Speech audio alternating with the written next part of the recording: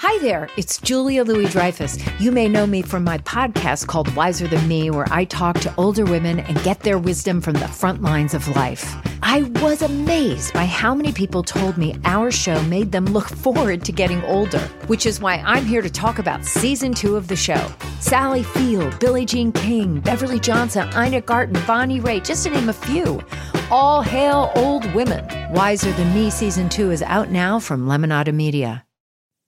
Okay, it's time to commit. 2024 is the year for prioritizing yourself. Begin your new smile journey with Byte, and you could start seeing results in just 2 to 3 weeks. Just order your at-home impression kit today for only $14.95 at Byte.com. Byte clear liners are doctor-directed and delivered to your door. Treatment costs thousands less than braces, plus they offer financing options, accept eligible insurance, and you could pay with your HSA, FSA. Get 80% off your impression kit when you use code WONDERY at Byte.com. That's BYTE.com. Start your confidence journey today with Byte. Hello, hello, hello. I am your Mrs. Claus, hostess with the mostest, Michael Munoz. And welcome to In Yo Mouth! In Yo Mouth. I'm the queen of food who's always in the mood to lick it right, lick it good, show you how to. Oh, God, that's good. I want to know what you eat from the streets to the sheets. So open wide, honey. I'm coming. In Yo Mouth. Goosebumps. Hey there, and welcome back, folks. Once again, I'm your hostess with the mostest, Munoz. And da-da-da-da-da-da-da-da-da-da. Where are my background singers? Well, folks, we have made it. We have made it. We are here. It is Christmas week for those of you that celebrate Christmas out there. Hanukkah has come and gone. I think Kwanzaa has come and gone as well. And I don't really know much about any other holidays. But if you're celebrating out there, happy holidays to you. And if it's Christmas for you, I hope your Christmas shopping is done. You know, your boy Munoz, your girl Munoz has been out there elfing up a storm, as you all know, promoting the Dear Santa documentary. And if you haven't seen it, go out there and see it. I have a quick 4 minutes in it. If you blink, you'll miss me. But it's not about me. It's like the holiday documentary we need this season. It's so beautifully done and so heartwarming. Break out the tissues. Go to dearsanta.movie. Watch it on all streaming platforms. It is everything. Your girl Munoz also has a local gift guide for those of you that live here in Manhattan. If you go to west42ndstreet.com for those last minute shopping needs. And I know some of you queens out there have not been shopping, right? Have not gotten your shopping done, I should say. Other than that, your girl Munoz also has some merch now, and it's really cute. Go to munoz.com // mouth merch. You'll find all of that there. And that's all the news, really, I have for you today. I'm just so excited to take a break and to just, relax with my mom, have some coquito, right, in Brooklyn. New York is all snowy and beautiful, or I should say gray slush and beautiful. I love the snow in New York. Fight me. I don't give a fuck. But moving right along, I am so excited for today's guest, y'all. Break out the poppers and lube because you all are not ready. Please join us in welcoming as he fixes his eyebrows as if we're watching the one, the only, Arnold Myint to say hi, girl. Hi. Hey, girls. Hey, everyone. What's up? You look gorgeous. You look gorgeous. Cut it out. I'm just trying to make sure my skin looks tight for radio, right? That's what I'm making sure it's... Listen, okay? You know what they say. Beige don't age, girl. Yeah. And brown don't frown. Right? Listen, it's like 8 days till the end of the year and 13 days till I'm 40 and touch all this skin, honey. Oh, yeah. Touch all of you. it. Hello. Right? Treating you well. Life is treating you right. Yes, honey. But before we go anywhere else, in the grand tradition of In Yo Mouth, I need to wish you Happy Pfeffernuss Day. Oh. Okay. Thank you. To you too. Well, thank you. I don't know what that is. Yeah. Well, a pfeffernusse, if you didn't know, are tiny spice cookies popular as a holiday treat in Germany, Denmark, and the Netherlands, as well as among ethnic Mennonites in North America. I didn't know that there was such a thing as ethnic Mennonites, but I guess if horns can be French and flies can be Spanish, right? Did you catch that Golden Girls quote? No. So they are called, oh my gosh, I feel like I'm getting the ultimate gay test right now.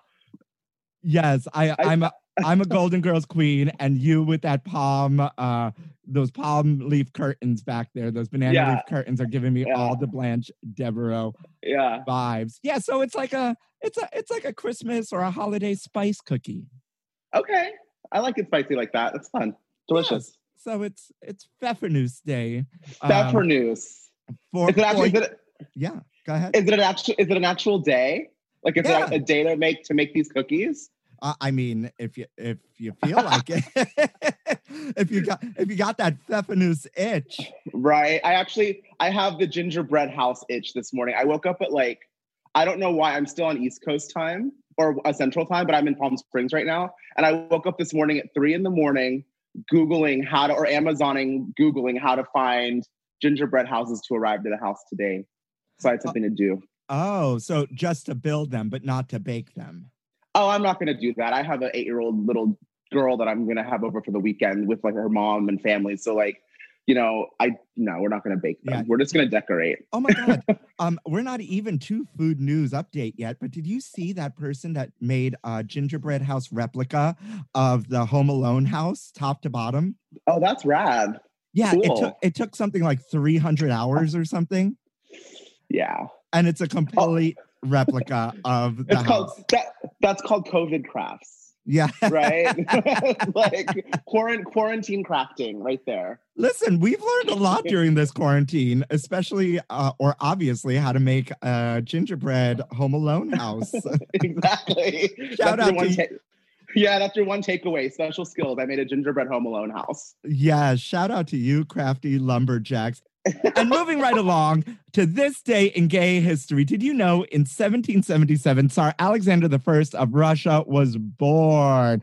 Alexander's Russia is the backdrop for Tolstoy's War and Peace, and it's a complicated period in European history. Basically, Alexander may be seen as the Emperor of Russia who formed the coalition that defeated Napoleon. Napoleon allegedly called Alexander the slyest and handsomest of all the Greeks.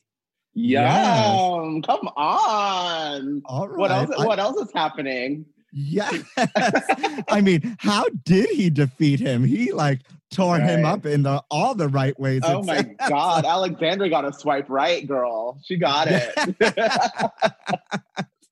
In those high-waisted pantaloons and that powdered wig, honey. I bet she was in heels too, right? That was a thing. She was in full-on stilettos. Oh, yes, it was. Yes, it was a thing. She was in a Spanish heel by this painting. A Spanish heel and a Victorian jockstrap or something. Oh, yeah, then she was ready. Plumes everywhere. Well, I mean, I loved that little bit of gay history, but I really want to move along and get to the meat of this. For those of you that don't know or may not know, and I'm sure a lot of you do know, Arnold Myint is not only a former figure skater, but he is also a chef, a restaurateur, mixologist, and consultant that has been featured in publications such as GQ, Eater, USA Today, and Epicurious. Hold on, y'all, because I'm about to drop all the names in 2.2 seconds now. He has also competed on Top Chef and Next Food Network Stars Season 11, and has also appeared on such shows as Eat and Eats, Chop Jr., Log On and Eat, Food Makes Me Happy, just to name a few. He was even the guest bartender on Watch What Happens Live, so you should be really comfortable here, Arnold, because people have called me the Andy Cohen of food. Word. Yes, yum. That's better. His restaurants include PM Nashville, Boulevard Bistro, or do we call it BLVD Bistro? We'll get to that. Show Pony Wine. But my most favorite thing about Arnold is that he also has an alter ego named Susie Wong, who is also killing it in the game and even has her own restaurant in Tennessee called Susie Wong's House of Yum, which for some reason, as I was diving deep into getting to know you via the interwebs, I kept calling Susie Wong's International House of Pancake. Yum! That should be a thing. I would love that. Right? Yes. It's your next venture. Take it. I give it to you. I love it. It'd be SW IHOP. Susie Wong. SW, yeah. Sisters with IHOP. Yeah. Swihop. Swihop. Swihop. Oh my goodness. Oh my God. I'm obsessed, Arnold. I'm obsessed. And I want to know, and I'm sure the audience wants to know. I mean, how do you do it all? Or how did you even do it all? I mean, all of this at age 23 at that. I mean, that's how much, yeah, that's very kind of you. I'm actually almost double that age, but not really. Well, not really. Math is hard. I'm Asian. I can't do it. Yeah, I'm not quite 26. I'm a little older, but yeah, I have a great team. I mean, I was born in the business. So, you know, how child stars in Hollywood kind of get their start. A lot of them have parents that have influenced them that are either behind the scenes or on camera, and they kind of take their footsteps. My mom was a chef and restaurateur. So I was literally raised in the restaurant business. So their first restaurant opened in 1975, and I came along a few years later. So I had a bassinet in the front of the restaurant. I ran around. I ended up in roller skates. I ended up doing shows for all the guests. You know, I actually created drag brunch at the age of 7, I guess.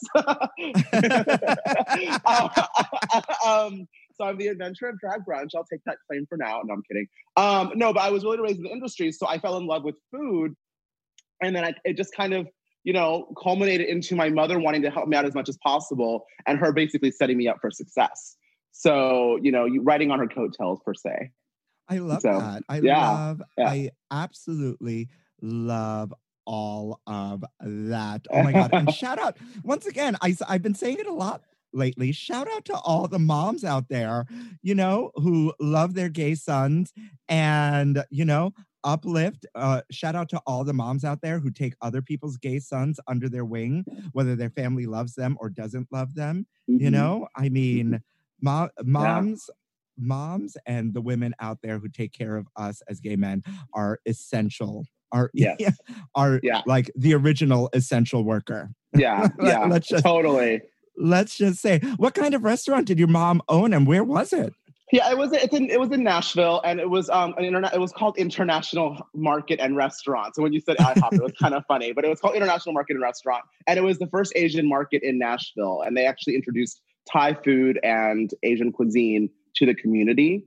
And it was open for 44 years. So we sold the building about 2 years ago, and now it's a huge performing arts center, which I think is so fitting because she loved everything on stage. So for that to be replaced in its place is really awesome. My restaurants basically are right across the street from where her restaurant was, and our family has basically a whole like strip of establishments in one area in Nashville.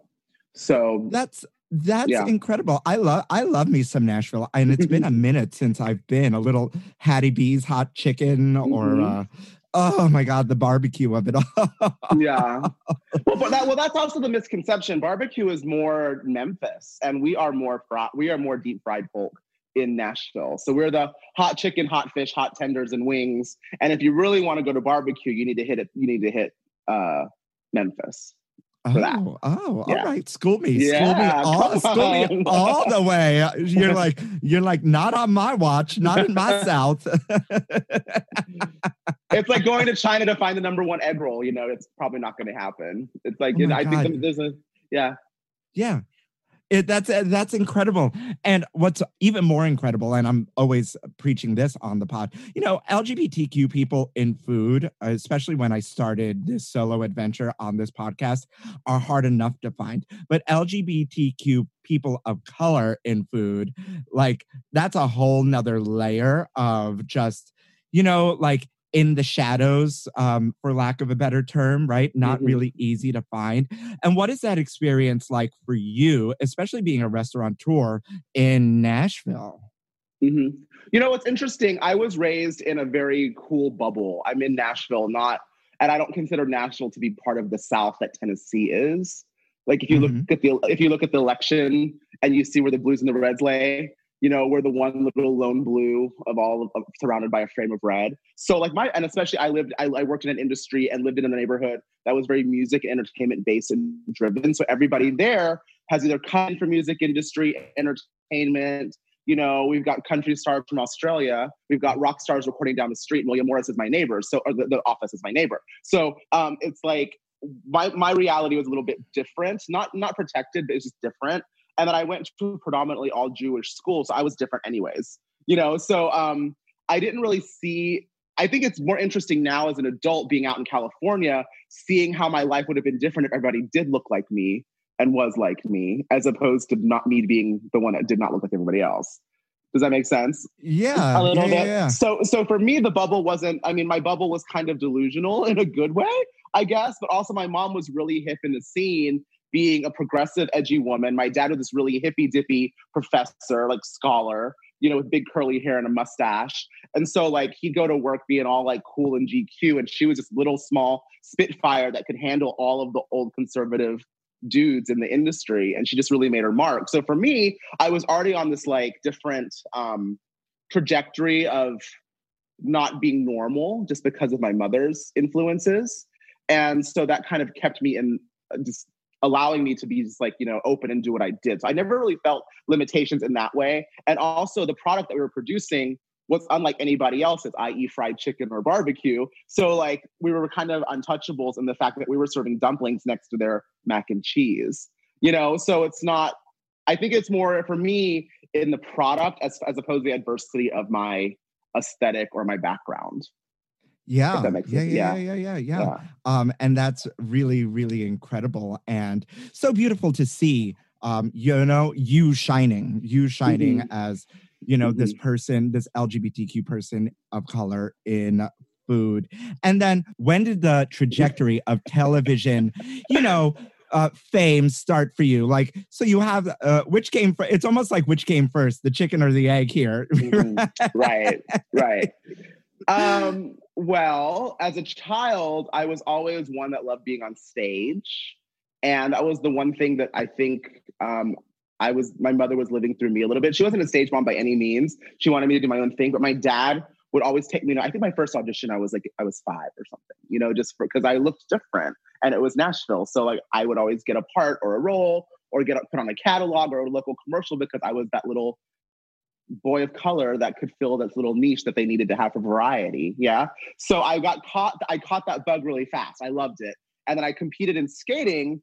So I loved competition. So when I discovered food competition shows that had just recently come out, there weren't so many as there are now, but back in the day, there were, you know, the heavy hitters. There was Project Runway, Top Model, American Idol, and I think Top Chef. I can't sing. I'm not tall, you know, so I figured I'd go the food route, which was my comfort anyways. So I was like, yeah, let me compete. I'll do that. And when I got that in my system, I was like, oh, now I can combine my voice from my childhood with my profession now. And it actually is a viable source of income and doable. Like you could actually have success in it. Yeah. So that's kind of where it stuck. And now now look at you. You can't turn on the TV without seeing that face. I wish. Oh my gosh. I wish. What channel are you watching? I need to subscribe. your dirty Twitter, obviously. Yeah. The listeners must think I am obsessed with dirty Twitter, which I am a little obsessed with dirty Twitter because it's the most ridiculous thing I've ever seen. Because I'm forever talking about it. And I love that you brought up America's Next Top Model because one of the only things I learned in quarantine or in lockdown was the booty tooch and how to smile is really good because I watched all 22 out of the 25 cycles of America's Next Top Model beginning to end. Yeah, wow. I was like, why not? You know what's so interesting? One of my really good friends that's come from all of this is actually Sultan Raja. We hit it off the year that he won his season of Drag Race. was the season that I was on Top Chef. And we met at a Vanderbilt Lambda LGBT event. And then ever since then, I mean, that was like 10 years ago, I think. We've been like best friends ever since. Like we talk every day. We hang out probably 7 months out of the year.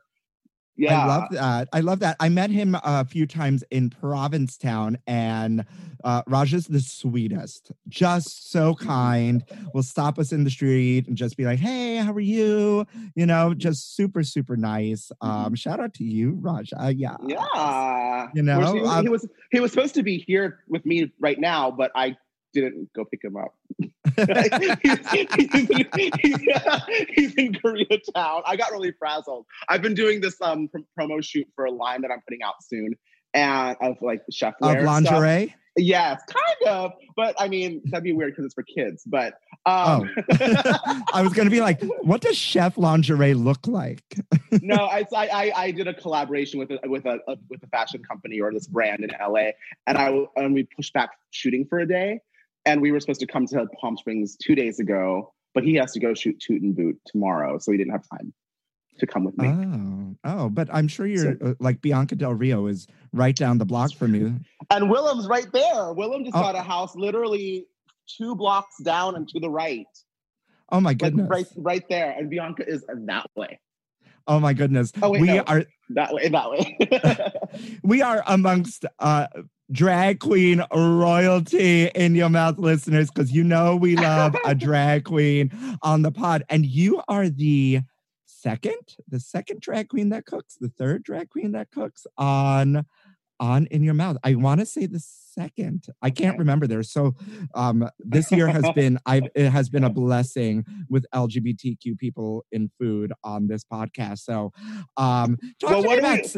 what are we doing at home? We're sitting there watching listening to podcasts, watching Instagram stories, and cooking.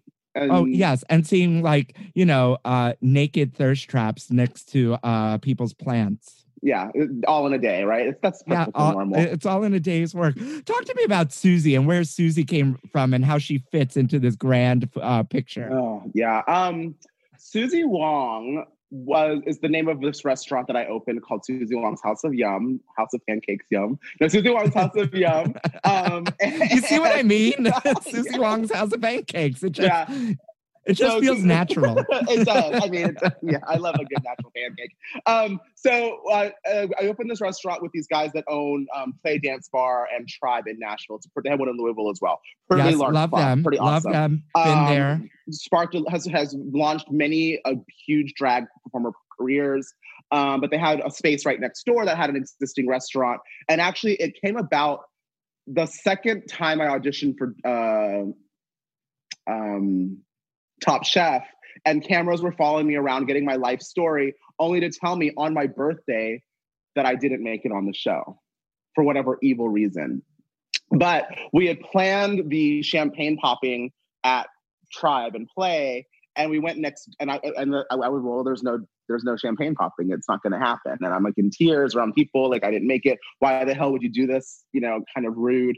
But then I opened this door to go hide and cry, and I saw this restaurant that was kind of closed. And I was like, well, things happen for a reason. A week later, I proposed to them this concept called Susie Wong's House of Yum.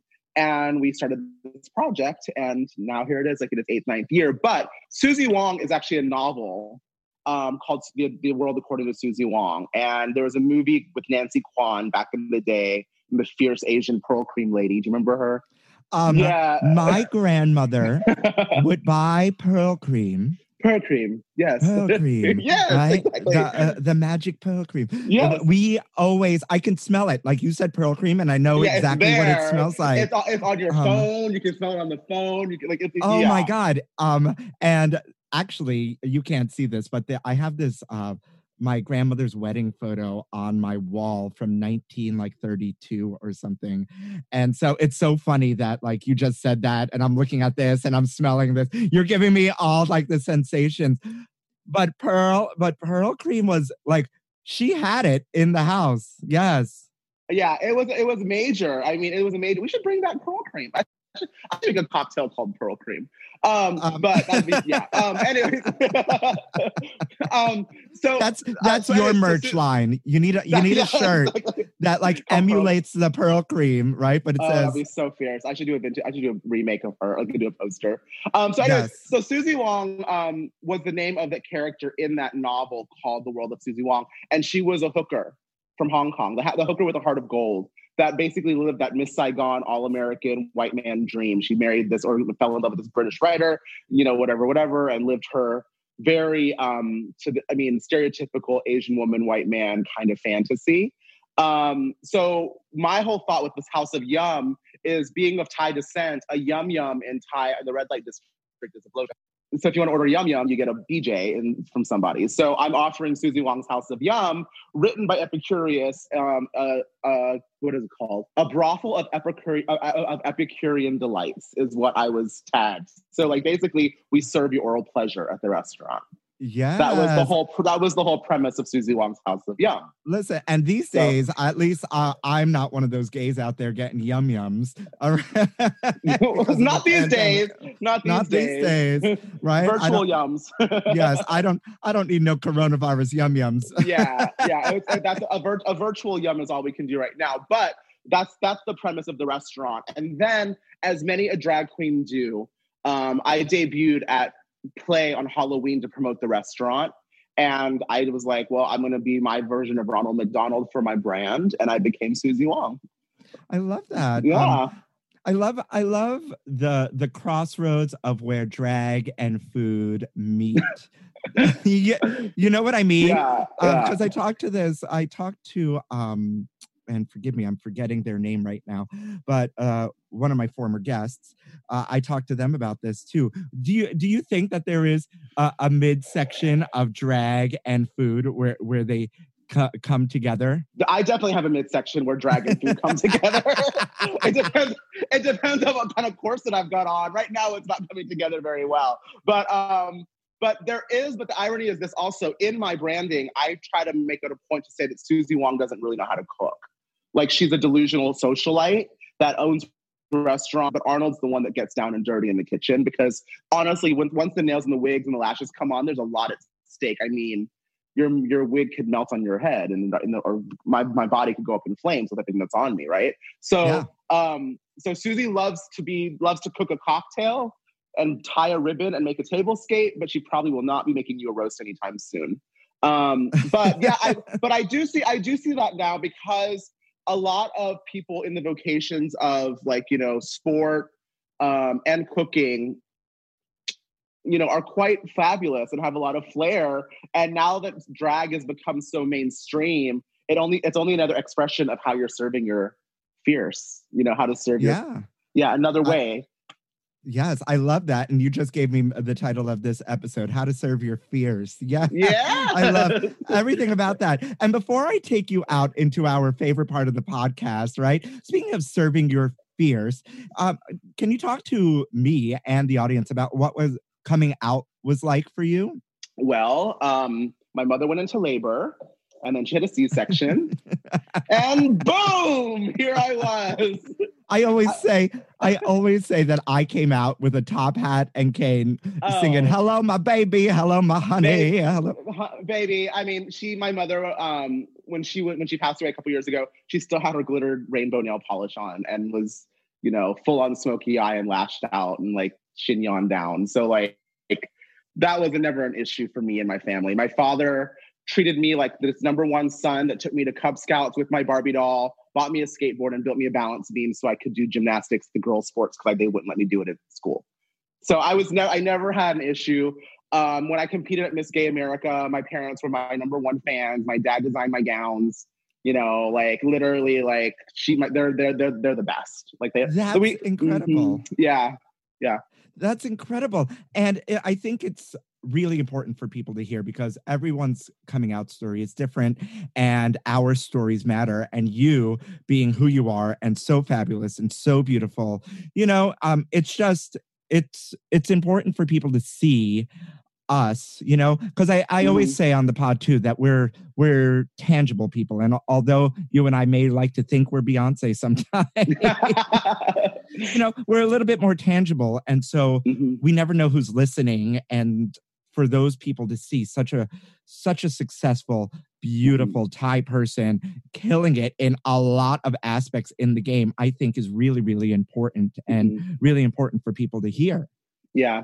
I think, I mean, also, you know, I definitely understand and hear a lot of people's struggles and their stories, but I don't think stories necessarily, when prompted a question like that, it doesn't necessarily have to go to a negative or a dark place. You know, it's not every, like, of course, art comes from pain. A lot of beauty comes from different adversities, but also inspiration and motivation in the right way, and keeping tabs on, it's really not mine. My parents really instilled all this to me. You know, that little bit of like, if it wasn't for them, I wouldn't be here today, is really what's kind of ingrained in me as well. So even though they're not with me anymore, I still try to pay that forward every single day in their honor. So everything that I do is in their honor, honestly. You know, it's like Susie Wong is a very elevated version of my mother, a glamorous version of my mother, for sure. I love that. Yeah. I love that. Don't make me cry on this podcast. Too early. I haven't yet. Like 2 days before Christmas. Greeting cards have all been sent. 2 days before Christmas, I already had my makeup done for the season. I can't cry now. No. No, the tattoo hasn't finished scabbing up yet. And speaking of scabs, I think now is a great time to take Arnold to my favorite part and y'all's favorite part of this podcast, a little something we like to call Arnold Food News Update. Food news. Honey, you ain't ready, girl. Spill the tea. News Update. New Rice Krispie treats that are bigger than the originals are hitting shelves and feature more marshmallows. They are actually labeled home style. Yes. Okay. So, where are you in New York? I am in New York. And back when we could do movie theaters back in the day, do you have bars in your theaters? Some of them. Are you familiar? Yeah, the really posh ones. Yeah. Yeah. So the not so posh ones here in LA have them as well, but they have what is called a regular standard pour and a home pour. And the home pour is to the rim. Like, it's like as gluttonous as possible. Oh my God. Well, this is why I picked this, because I think it's really weird, Kellogg's Rice Krispies. Like, this home style version, and thank you Delish.com for all or most of my food news, I should say. This home style version of this snack are said to taste more like you made them yourself. So, like, my question is, what chemicals are you putting in here? And like, Rice Krispie treats are just marshmallows, butter, and Rice Krispies. So like, what else was in there to begin with that didn't make it taste like home? I mistook that in terms of size. Are they bigger? Yeah, they're a little bigger too, but it's being touted as like taste more like you made them. Mm-hmm. So it's all their mess ups. It's all of their scraps on the floor. They just threw into a clump. Yeah, home-style Rice Krispies will feature full marshmallow chunks throughout, similar to what happens when you make the dessert at home. I think the factory's machine broke for a day. They didn't want to waste their product. And they're just trying to be like, let's sell it for the holidays and make it a thing. I don't know. That sounds interesting. Like, they make it at home. I mean, if I made it at home, I need the whole tray on the sofa with me with crumbs in the sofa. That's what I'm gonna, like, comes with more crumbs to throw into your seating. Yeah, like does it come with like the sticky fingers, like someone's random sticky finger? Yeah, you get the messy mixing bowl and everything, and also like it just comes with it. Do you have to do dishes afterward? The box just comes with like some sticky like dishes that have been left in the sink for a while. Exactly. Just throw them in. Simulate. I love a Rice Krispie treat, especially an edible Rice Krispie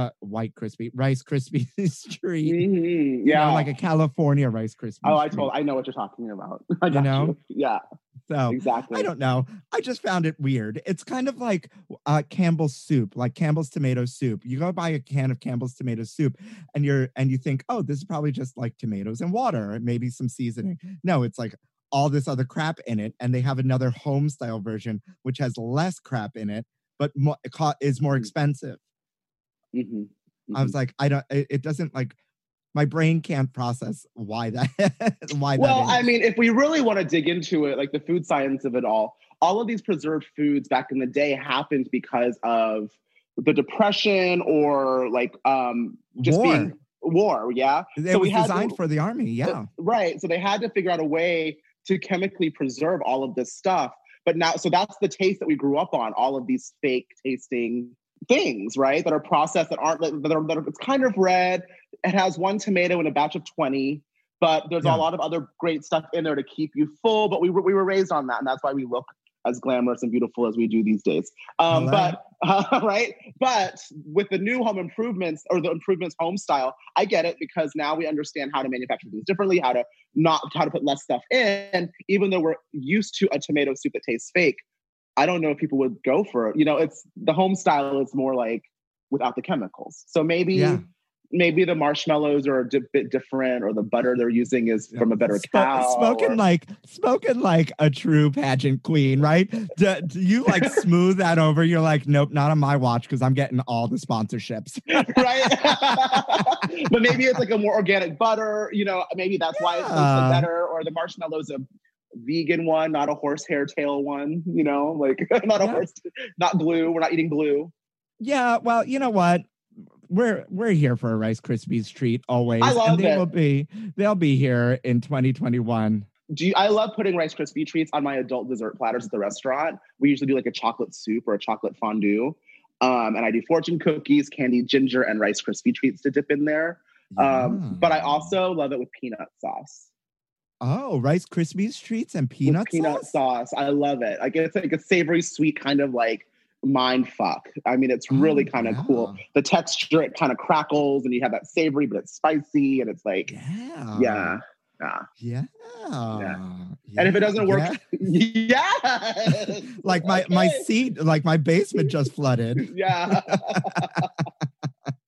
Well, we're here for you, Rice Krispies treats. Yeah. Always and forever, Alyssa Edwards. Popeye's chocolate stuffed beignets will now be available nationwide. Did you know Popeyes has started making chocolate stuffed beignets? That sounds delicious, actually. Does it not? It sounds like I want to get a job with the R&D team of Popeyes, because that's like you're sitting around like, how can we make a donut sound really posh? How can we sell fried dough and stuff it with chocolate and make it sound like it works for the restaurant? And someone who's like, well, duh, call it a beignet. Because we're Popeye's Louisiana Kitchen. Yeah. Hello. I mean, Taco Bell should just jack that and make a stuffed churro. Yeah. Do the same thing. God, it sounds so good. I love a good beignet. Yeah. Wow. I mean, it's coming, because they announced that they were going to test it out back in October, but now they're going to start selling them everywhere. The beignets are fried dough filled with Hershey's chocolate that are then covered in an immense amount of powdered sugar. I mean, hello. But you know what my favorite part about this is, and I know we're zooming via your phone, so I don't know if you saw this photo I sent you, but Popeyes is also selling a sweatshirt in honor of this launch called the Beignet Camo. And it's basically a hoodie that's a black hoodie that has like all this like white powder all over it. So whether sounds like my okay. So whether you're eating multiple beignets or you're doing lines of Coke, like no one will be able to tell that you have it all over you. It's also clubwear. It's like, take it back to Limelight. Yeah, let's do it. Yeah. I really want one of the sweatshirts. So Popeyes, if you're listening, because I don't do drugs like that, but I do eat beignets. Yeah. And last but not least, there is a map out there that just came out that shows people's favorite Christmas desserts by state. I saw and do you know what the number one dessert was? Take a guess, because it'll bring us full circle to the beginning of this podcast. Oh my god. Some kind of all American dessert. So like not all American, for but Christmas? Yeah, for Christmas? For the holidays. For holidays? Some kind of a cake, right? A cookie? Yes, you're getting warm. You're getting warm. A cookie of sorts? No, you said cake. A cake. Right? A fruit, not a fruit cake, obviously. I'd want to say that. What'd you call me? No, you know what I called you. You heard me. I don't know. A cake of some sort, though. A cheesecake. A cheesecake. That brought wow, us like right a golden girl cheesecake. Like we're full circle all over Wow. again. Wow. Yeah. So according to, once again, delish.com, this job hunting website named Zippia used Google Trends to determine American favorite Christmas desserts by state. And the biggest one was cheesecake. The company selected over 40 classic Christmas desserts and looked at Google Trends to see which ones were searched for at a disproportionately high rate throughout the holidays in each state. Countrywide, the search volume for holiday fudge, peppermint bark, gingerbread desserts, and cheesecake skyrocketed. You know, that's interesting because all of that, when you think of Thanksgiving, you automatically you could name off desserts instantly, right? Pumpkin pie, pecan pie. But you think of or the holidays, let's say, or Christmas, I guess, and desserts are just snacks. Desserts become like your new jalapeno potato chip, right? It's like every day, there's everywhere. So like, that's not a dessert to me. Those are snacks. You know, what's a dessert? Like, what's a dessert? There are about like 100 cookies in my apartment right now. Like, I can roll over in bed and reach over and grab a cookie because I live in 120 square feet in Times Square. So I can roll over in bed. I can roll over in bed and do a lot of things. Yeah. But like there's so many cookies in this apartment. And so I know the feeling. So that's not really a dessert then. For me, like the cheesecake would be a dessert, but I don't even know like is one of those, like, what is it called? A bûche Noël that looks like a log. Yes, that's like a jelly roll, kind of like a rolled cake. Yeah, he's talking about a Yule log out there. Yeah, like it looks like a tree with a stump, and they paint it brown, and it's a long, it's like a rolled up cream filled cake. That's one. I think that's a holiday dessert. I always do coconut cakes, but I make them look like homemade gourmet snowballs. So I'll do like a cupcake, flip it upside down, and it'll look like those Hostess snowballs, but way more gourmand. I love it. Since you're in California. California was peppermint chocolate chip cookies. Okay. Yeah, whatever. With avocados on toast. With avocado toast on top. Right? Yeah, right. And it has to be vegan. Right. And locally sourced peppermint. You know? Right. Exactly. There's a bunch of pudding in the middle states. Pudding. Yeah. Tennessee has pudding. A trifle is always really fun too for a classic dessert. Like layers of like the layers and layers, like cake, chocolate, cream. Yeah, like a bitch, you're trifling. Yeah, you trifling. Yeah, yeah. But like that, like no ambrosia salad for me though, right? None of that Jello mayonnaise whipped cream stuff. We're not doing that. No. Oh my God! Going back to Popeyes for a second. Are you a fan or have you tried Jollibee? Actually, you know what's so funny? Where I live in Eagle Rock in LA, I have a Jollibee right next door. Everything. I've had Jollibee. Yeah. It's great. Everything. Yeah. The most interesting thing though is because it's a Filipino kind of mall that it's in. I love that in the South, in Nashville, when you go to get fried chicken, you get vegetables with this. Like it's a meat and three, and spaghetti is considered a vegetable. It's the same at Jollibee. They have sides of spaghetti. You can get like a side of spaghetti is like your coleslaw.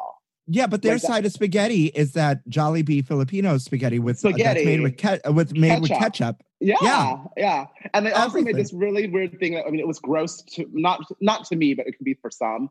But just because of the demographic that I'm in, the area that I'm in, the poster was for a hot tuna pie, and it was, but it was a hot pocket with like a tuna casserole inside. Oh, I mean, kind of sounds delicious. Hot tuna pie. That's what it was called. I was like, maybe it reads better in Tagalog or something, but it didn't come off quite right. Like Susie Wong's next one woman show called Hot Tuna Pie. Yeah, no.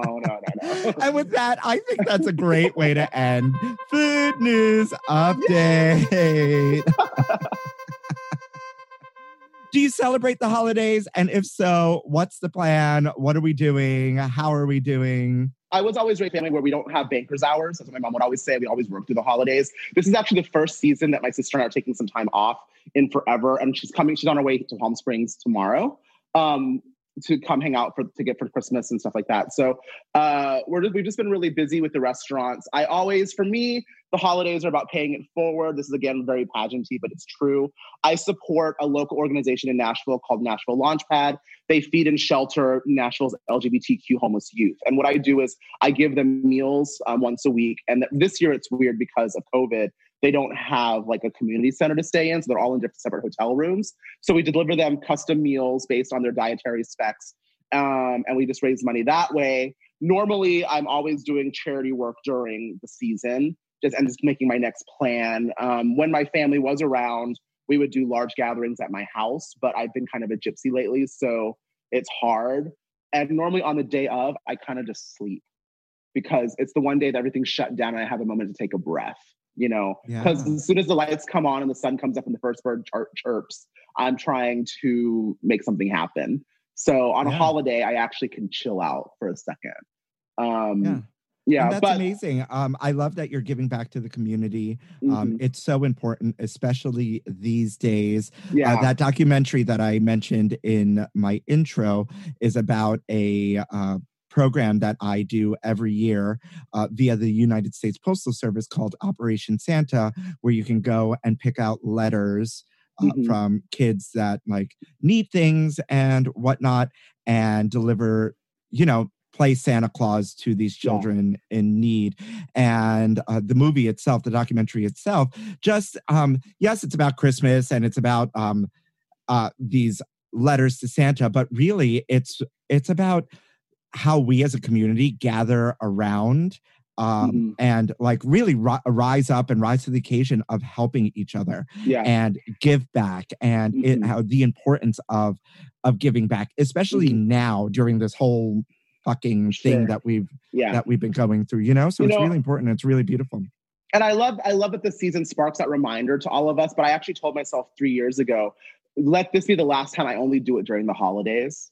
Because so many people do it. So I'm allowing myself to step back on big days. Like I don't need a soup kitchen on Thanksgiving. I don't need to go on the day of Christmas to go and give out something. So I made it a point to me and a promise to myself and the community that I would do it year round and find a reason to do it where I committed. So reaching out to the organization and being like, what do you need from me? And me committing on a weekly basis really keeps my schedule grounded. It's kind of cool because it keeps me distracted. If I'm out at the store, like at the supermarket, and I'm like, oh my gosh, these granola bars are, 3 packs for $1. And I have my grocery card, so I can get another discount. And it's vegan and gluten-free because some of these queens are fussy. So it's like, and I grab them, I feel like it's a reminder all week. Like it's on my radar. It's always there. And it kind of keeps me, in a better place too, and not too out there. Even though I did buy a giraffe lamp the other day, but like that, that was after I bought a vegan cookie.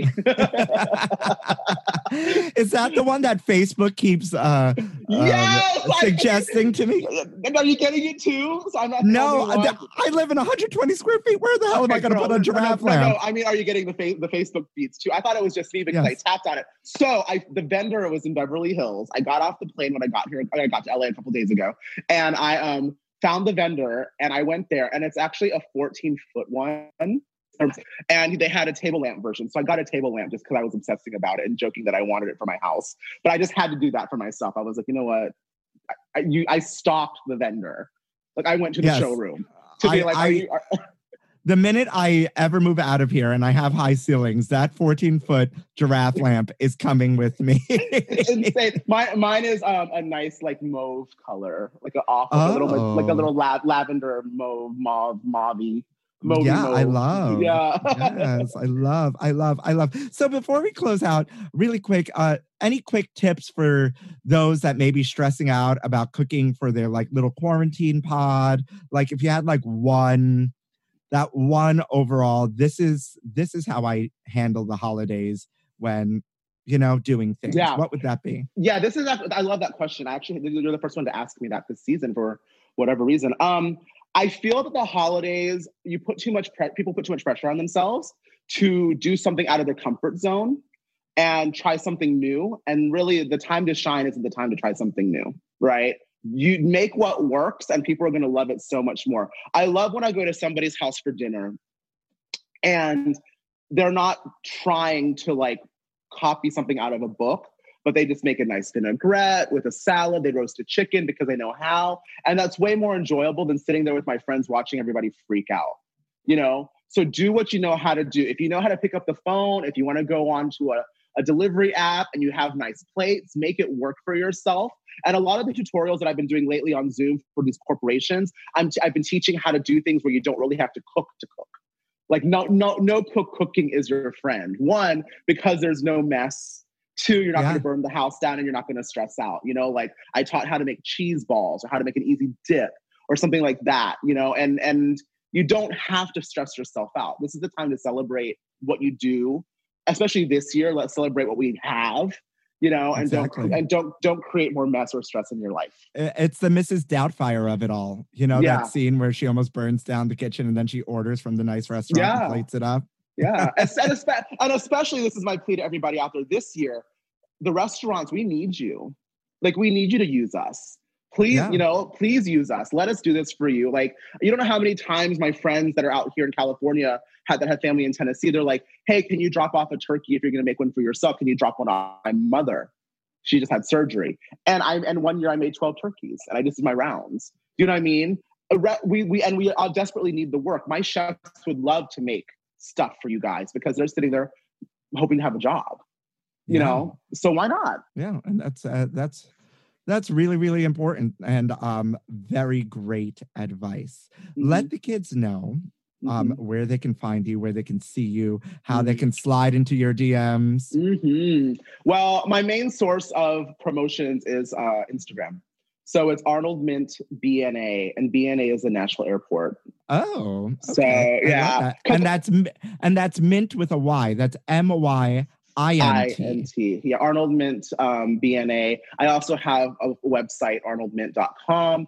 I'm teaching cooking classes all through January. So if you guys really did biff the holidays and redemption, I am there for you during January. You can check me out on my website as well. I love that. There's an OnlyFans too called Myint Arnold. That's a hint of Myint. That's a different kind of show. Oh yeah. Yes, a hint. OnlyFans.com/a hint of Myint. Come watch Arnold get fresh. Man. I'll serve something else there, but that's a different story. Yes. I love. Well, thank you so much for your time. I know you're so busy, and I have been standing for quite some time now, so I'm like fangirling out that I'm sitting here with you, and now we've connected, and now you're part of like my real food army of the internet. As I am the Andy Cohen of food, apparently. Right. The gay harem. Yes, my gay harem.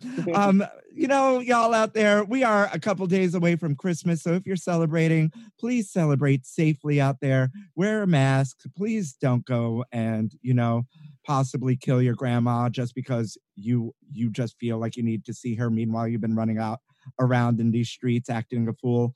You know, we need our elders, we need our family, we need our friends. So make smart choices, wear a mask. And if you're alone during this holiday, do something for yourself. Reach out to somebody. I know we're all over this Zoom thing, but you know what? Sometimes you just need to, you know, go for a run, take a walk, you know, buy something nice for yourself, take a bath. I don't know. You are not alone out there. So reach out. And with that, happy holidays. Have safe holidays. And as always, thank you for listening to In Yo Mouth.